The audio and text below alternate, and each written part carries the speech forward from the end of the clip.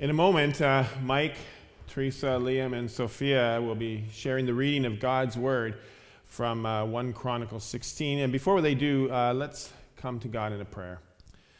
Father God, we are thankful for your Word that remains unchanged for centuries. We are thankful for you who remains unchanged. Your promises, your grace, your love are constant and given to us in an abundance. You also give us your Holy Spirit, so we again ask that your Spirit will bless the reading and the proclamation of your word, so we not only hear, but we live out thankfulness in our lives.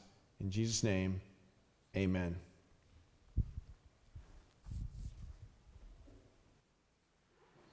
Our scripture reading is from the Old Testament book, 1 Chronicles 16, verses 7 to 36.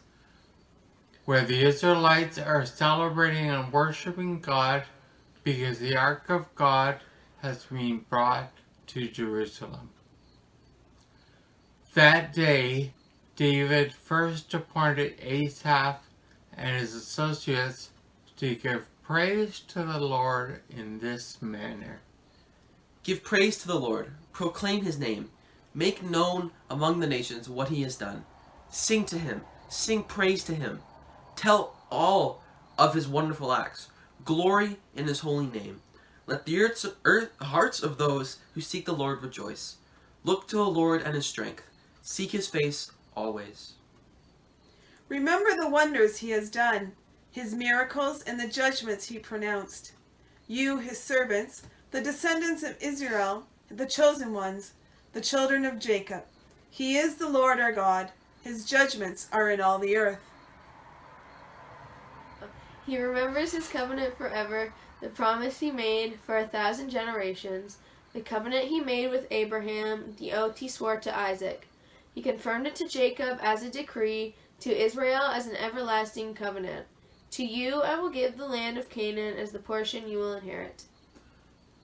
And they were but few in number, few indeed, and strangers in it. They wandered from nation to nation, from one kingdom to another. He allowed no one to oppress him. For their sake he rebuked kings. Do not touch my anointed ones. Do my prophets no harm. Sing to the Lord, all the earth. Proclaim his salvation day after day. Declare his glory among the nations, his marvelous deeds among all peoples. For great is the Lord and most worthy of praise. He is to be feared above all gods. For all the gods of the nations are idols. But the Lord made the heavens. Splendor and majesty are before him. Strength and joy are in his dwelling place.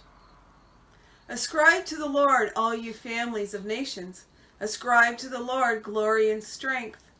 Ascribe to the Lord the glory due his name. Bring an offering and come before him. Worship the Lord in the splendor of his holiness. Tremble before him, all the earth. The world is firmly established. It cannot be moved. Let the heavens rejoice. Let the earth be glad. Let them say among the nations, the Lord reigns. Let the sea resound and all that is in it. Let the fields be jubilant and everything in them. Let the trees of the forest sing. Let them sing for joy before the Lord, for he comes to judge the earth. Give thanks to the Lord, for he is good. His love endures forever. Cry out, save us, God our Savior. Gather us and deliver us from the nations, that we may give thanks to your holy name and glory in your praise. Praise to be to the Lord, the God of Israel, from everlasting to everlasting. Then all the people said, Amen. Praise the Lord. This is the word of the Lord. Thanks be to God. Thanks, guys, for leading us in God's Word and the scripture reading this morning. Now, I have to just step aside for a second, just share some things. I had the opportunity to receive these videos and get to see them kind of raw. You get to see the clean cut. So maybe one day I'll put the, what are they called, outtakes, and where people are behind the scenes and what they do. It's kind of fun. It just blesses me every time. So in both videos this morning, I had that opportunity. So this morning we have read from 1 Chronicles, and first we hear about a story. It was an article that appeared in the Harvest Business Review magazine, and it could be a case study at some point, or maybe it is already. But the story goes as follows: that John, he is a CEO of a sales organization, and he just sent an email out to an employee who was a few levels below him. And this email was to compliment Jim on his performance at a recent sales meeting. And Jim never responded to the email. It was about 1 week later where Jim was in John's office applying for a new position that would have been a promotion in a management role. And at that time, John asked him whether he received the email. So Jim replied, yes, he did receive the email. And John asked, why didn't you respond to my email? Jim said that he just felt he didn't need to reply. Well, John felt that Jim was wrong and figured that the email offering Jim a compliment deserved at the very least a respond of thank you. So what happened is that Jim didn't get the promotion. Now, possible case study questions could be asked. Was Jim passed over solely because he didn't thank John for the positive feedback? Or was Jim's lack of response one piece of the puzzle that convinced John that he should choose a better candidate? And the writer of the article said undoubtedly. Because saying thank you is an emotional and a relational act. It's not about brown-nosing. It's not about saying empty words. It's not about ensuring that you get the promotion. But rather, saying thank you connects one person to another. A thank you does not only acknowledge what the person did, but it acknowledges the person. Saying a thank you creates community, and it builds community. Saying thank you is emotional and relational. 1 Chronicles 16, we have a thank you psalm. And this psalm was written by King David, and this psalm was written in a time of celebration. It was written to say a personal and a corporate thank you to God. And the context of this passage is the return of the Ark of the Covenant to Jerusalem. The Ark had been brought back from the Philistines several years before, and then stayed in various houses throughout Israel. And then it was in chapter 15 that the Ark returned to Jerusalem, the holy city. This was the city in which God himself would dwell. And David had pitched a tent for the ark because the temple was not yet built until King Solomon's reign. The ark was brought to its rightful place. And on account of this event, there was much celebrating and praising for all that God has done. Thank you, God. The psalmist is thanking and praising God. And so as we look at the verses 8 to 11, the thanks is creating a relationship with God. God has been faithful to his people. He's carried them through the wilderness. He's provided people with a land flowing with milk and honey. He's conquered nations, and his love endures forever. We heard those words. Giving thanks to God grows a person's relationship with God. Giving thanks invokes one to call upon his name. Giving thanks to someone, as mentioned, acknowledges the person, but even more so, it's relational. Giving thanks to God is responding to what he has done for us and responding in a relationship with him. As verse 11 states, look to the Lord in his strength. Seek his face always. Giving thanks to God brings us into a closer relationship with God. There's a story by Corrie ten Boom and her sister Betsy. During World War II, they were held in a Nazi concentration camp. One day, something terrible was biting them, and then they realized it was fleas. They were infested with fleas. The women in this part of the concentration camp in this area got together, and they began reading scripture passage to get them not only through this time in the camp, but also to get them through this ordeal with the fleas. And they continued to read scripture out loud, and no guard bothered them. In fact, their lives were spared on account of the fleas. No guard dared to come near the room and the woman infested with fleas. The ladies were giving God thanks for the fleas that infested their room and that infested their bodies. Even in wilderness wandering, there is much to thank God for. And our God needs to continue to be acknowledged. Thank you, God. As difficult as COVID-19 has been for people with various losses, whether it be life, health, and other losses, family gatherings even, it's all losses. Perhaps just like the fleas, even with COVID, there still remains much to give thanks. Noreen was alluding to that in the children's message as well. Even on this Thanksgiving weekend where there's tighter restrictions put into place upon us, there's still so much to be thankful for. Today we put aside a service to thank God for many things, but we cannot leave thanking God only for one time a year. If thanking God grows our relationship, we need to thank Him regularly. We need to thank Him for all the plentiful, and there are times that we need to thank Him even for the fleas. Even in the midst of our anxieties and our struggles, we're called to thank God. Philippians 4, verse 6, it says, "Do not be anxious about anything, but in everything, in prayer and in petition, with thanksgiving, present your requests to God." Go to God with everything, with thanksgiving. Thanksgiving to God brings us closer to Him.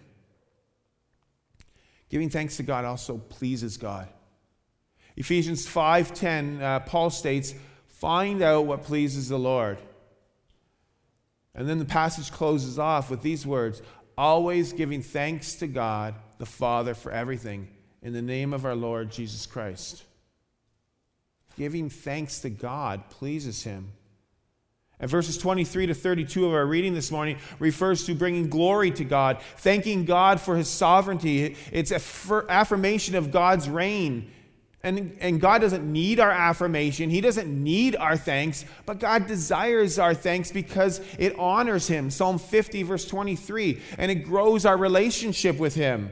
We give thanks to Him because He is our God. Psalm 118, 28. He is our Father. We are His daughters. We are His sons. God desires our worship.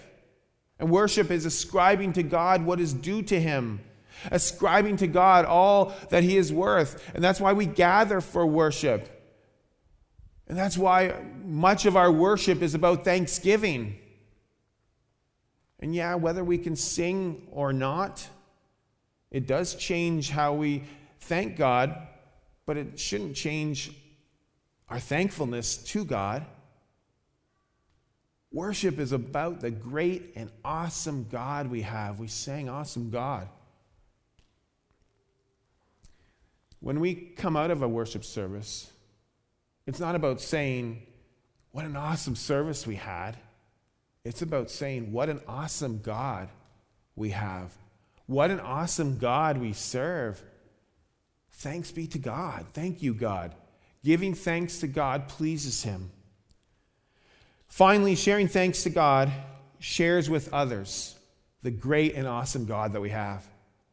Again, God is a God of relationships. And He desires relationships with His people. And when we thank God, it shows others what God has done. Verse 8, David says to the people to make known among the nations what He has done. Verse 9, tell of His wonderful acts. Verse 24, declare the glory, His glory among the nations, and His marvelous deeds among all peoples. In the Hebrew language, when praise and thanksgiving is talked about, it often means, it's assumed that it's done publicly. Praise God, we're doing this in the public. Give God thanks, we're doing it publicly. We publicly proclaim who God is, our Father, our Creator, our Savior, our Redeemer, our Holy Spirit, our Encourager. Giving thanks to God shares with others what our God does, and more importantly, who our God is. Giving thanks to God is a witness to the world. It gives hope to the world, a hope that only Jesus Christ can fulfill. It's Thanksgiving weekend. And typically, Thanksgiving was a day originally put aside for saying a blessing on the harvest and on the preceding year. I think in the present, Thanksgiving Day is more of a secular holiday than it is a Christian holiday. And that's all right, because our God is sovereign, and he can redeem anything. And as Christians, we don't separate the secular and the sacred. So when we celebrate Thanksgiving, whether it's secular or not, it's on account of God and his blessings to us. And that is what we are thankful for. We're called to give thanks because giving thanks grows us closer to God. Giving thanks pleases our God, and giving thanks shares our God with others. Anne Voskamp, you've probably heard her name, farmer's wife from Listowel, Ontario, is the author of the New York Times bestseller, 1,000 Gifts. This was a few years back. And in this book, she encourages her readers to keep a gratitude list. And she calls this the Joy Dare. Perhaps you're not into lists, but the point is to constantly give God thanks for things in your life. That as you wake up every morning and as you go through the day, you intentionally think about things to give God thanks for. And if you are into lists, write out a gratitude list and see how many things you can come up with, whether it's in a day or a week or even a year. As Voskamp states, when thanks to God becomes a habit, so joy in God becomes your life. The act of giving thanks to God itself will not give you a better life. Anne Voskamp's book is not a story that teaches us that God helps those who help themselves. That's false, because we can't help ourselves. We cannot say we're going to be thankful and life will be all right. Life will be all right because God has saved us. Life will be all right because God has given us a new life through his Son, Jesus Christ. For that, thanks be to our God. We're thankful because we are saved by God's grace through Jesus Christ, and he is our Savior. We're not saved due to our circumstances, which could be plentiful or could be little, but we are saved because of God's grace through his Son, Jesus Christ. And we are called to respond in faith. And we are called to respond in action. And we are called to live our lives in thanksgiving and gratitude.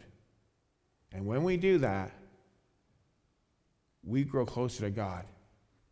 It pleases our God, and it shares our God with others. And giving thanks will become our life, a life of thankfulness. So let's give thanks to God for all he has done and for all who he is. And let's together say, Amen.